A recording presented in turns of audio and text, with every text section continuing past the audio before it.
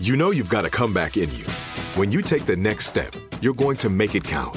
For your career, for your family, for your life. You can earn a degree you're proud of with Purdue Global. Purdue Global is backed by Purdue University, one of the nation's most respected and innovative public universities. This is your chance. This is your opportunity. This is your comeback. Purdue Global, Purdue's online university for working adults. Start your comeback today at purdueglobal.edu. We went from normal life, healthy child to acute lymphoblastic leukemia, or B-cell ALL. The St. Jude team came up to get CJ via ambulance. Shortly after that, I noticed a rainbow. It meant that there was hope. We were driving into hope. To have hope is to have your child healthy, and we have that because of St. Jude. You can help kids fight childhood cancer. Please become a St. Jude Partner in Hope today by visiting musicgives.org. Enjoy all your favorite sports like never before at BetMGM. Signing up and playing is so easy. Simply sign up using code Buckeye and receive up to $1,500 back in bonus bets if you don't win your first bet. When you register with BetMGM, you can get instant access to a variety of parlay selection features, live betting options, and the best daily promotions in the business. And with BetMGM at your fingertips, every play and every game matter more than ever. Place your moneyline, prop, and parlay bets with the king of sportsbooks today. Sign up using code Buckeye and receive up to $1,500 back in bonus bets if you don't win your first bet. That's right, up to $1,500. Again, sign up using code Buckeye and receive up to $1,500 back in bonus bets if you don't win your first bet. BetMGM and GameSense remind you to play responsibly. 21 plus and present in Ohio. Subject to eligibility requirements. Rewards are non-withdrawable bonus bets that expire in 7 days. Gambling problem? Call 1-800-GAMBLER in partnership with MGM Northfield Park. That's 1-800-GAMBLER.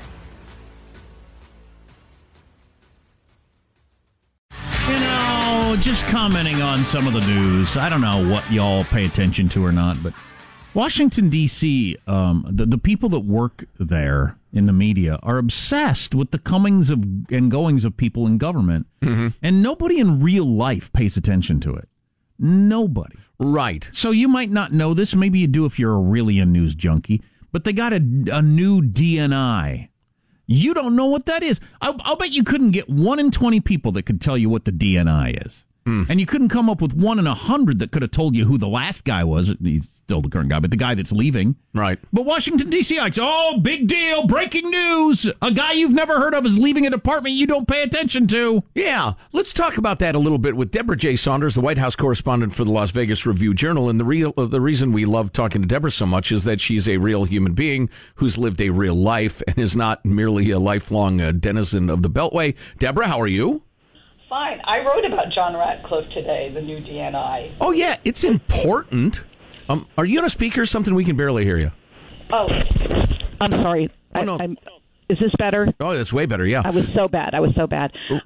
So in the post 9/11 era, having intelligence and the rest of it, we're all hip to that, and it's important in the rest of it. But how much of an adjustment period was it when you got to D.C. To deal with everybody's self-obsession? Because that never happens in the Bay Area. Oh, that's right. Deborah, for years, the token conservative, the San Francisco Chronicle. But you got to admit, D.C. is its own weird beast. I would say that there are people here who feel that if they are not here, the world will fall apart in a way that you don't see in other places. That there are people who put a lot of stock in the fact that they have a place in the establishment, and that is a problem. But the John Ratcliffe story is important for a few reasons.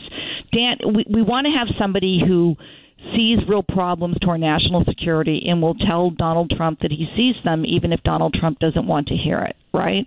Sure. So, and Dan Coats was known to do that. He disagreed with Trump on Russian interference in the 2016 election. He's made it clear he doesn't believe that North Korea will not denuclearize, despite their nice sessions in Singapore and Vietnam and now at the DMZ. And so he's been someone who's been willing to say that. And so now you have this guy, John Ratcliffe. Most people in the intelligence community don't really know him, and Trump picks him a couple days after this guy basically gives a thumping to Special Counsel Robert Mueller as he's testifying before the House Judiciary and Intelligence Committees. And there's a belief in Washington, I don't know why, that maybe Trump picked him because he liked the way that John Ratcliffe treated Robert Mueller, sort of like the way he picked Ronnie Jackson to be VA secretary because he liked the way Ronnie Jackson dealt with the media when he talked about Trump's physical. But the Ratcliffe guy is reasonably intelligent. He was a prosecutor, the rest of it. So, I guess we see. Does he have to get approved by the Senate? Yes, he does, and that could be an issue. So Mitch McConnell puts out a statement, doesn't really say anything about Ratcliffe. Senator Burr, who's on the Intelligence Committee, ranking the top Republican, he's lukewarm, it seems. And so a lot of people are afraid. The one position you don't necessarily want to have a big Trump loyalist is DNI. You want the guy who is head of all those intelligence agencies to be able to look at Trump and tell him stuff he doesn't want to know, and that's the Washington take, and it's perhaps more universal than it should be, but it's not without reason. So, trying to figure out, again, what we should talk about and what we shouldn't, it would seem that the idea of fiscal conservatism is just gone. It's just dead. It's not a thing anymore. It's not part of the Republican Party. What's your read, given the last week or so in which, they threw open the gate? There's actually more domestic spending in this, and a bigger increase in domestic spending than there was under Obama. It's just incredible the way Republicans who were such fiscal hawks when Barack Obama was president have completely abandoned the idea. And I mean, the reverse of that is I'm getting such a kick out of particularly media on MSNBC and CNN all of a sudden really seeming to care about the debt, which they never have. Yeah, but anyway, they don't care about the debt. They do not care about the debt. But and the thing is, there's a reason this is happening. It's not just that the right is completely craven about spending. Some are, but not everyone. But what you have is you need to raise the debt ceiling in order for the U.S. government to pay its bills. And you need the House to do that. You need Democrats to do it. And Nancy Pelosi, I think, got a pretty good bargain out of Donald Trump. And so you've got this big increase in domestic spending, which Republicans had managed to fight off for a number of years, and now that's sort of done. And I think Trump just reading the room, and I think he's right. I'm sad that he's right, but I think he just reads the room, thinks people don't actually care about this. So I'm going to get this behind us so it doesn't become a thing and move on with other things that I care about. And I think he's right. People just don't care.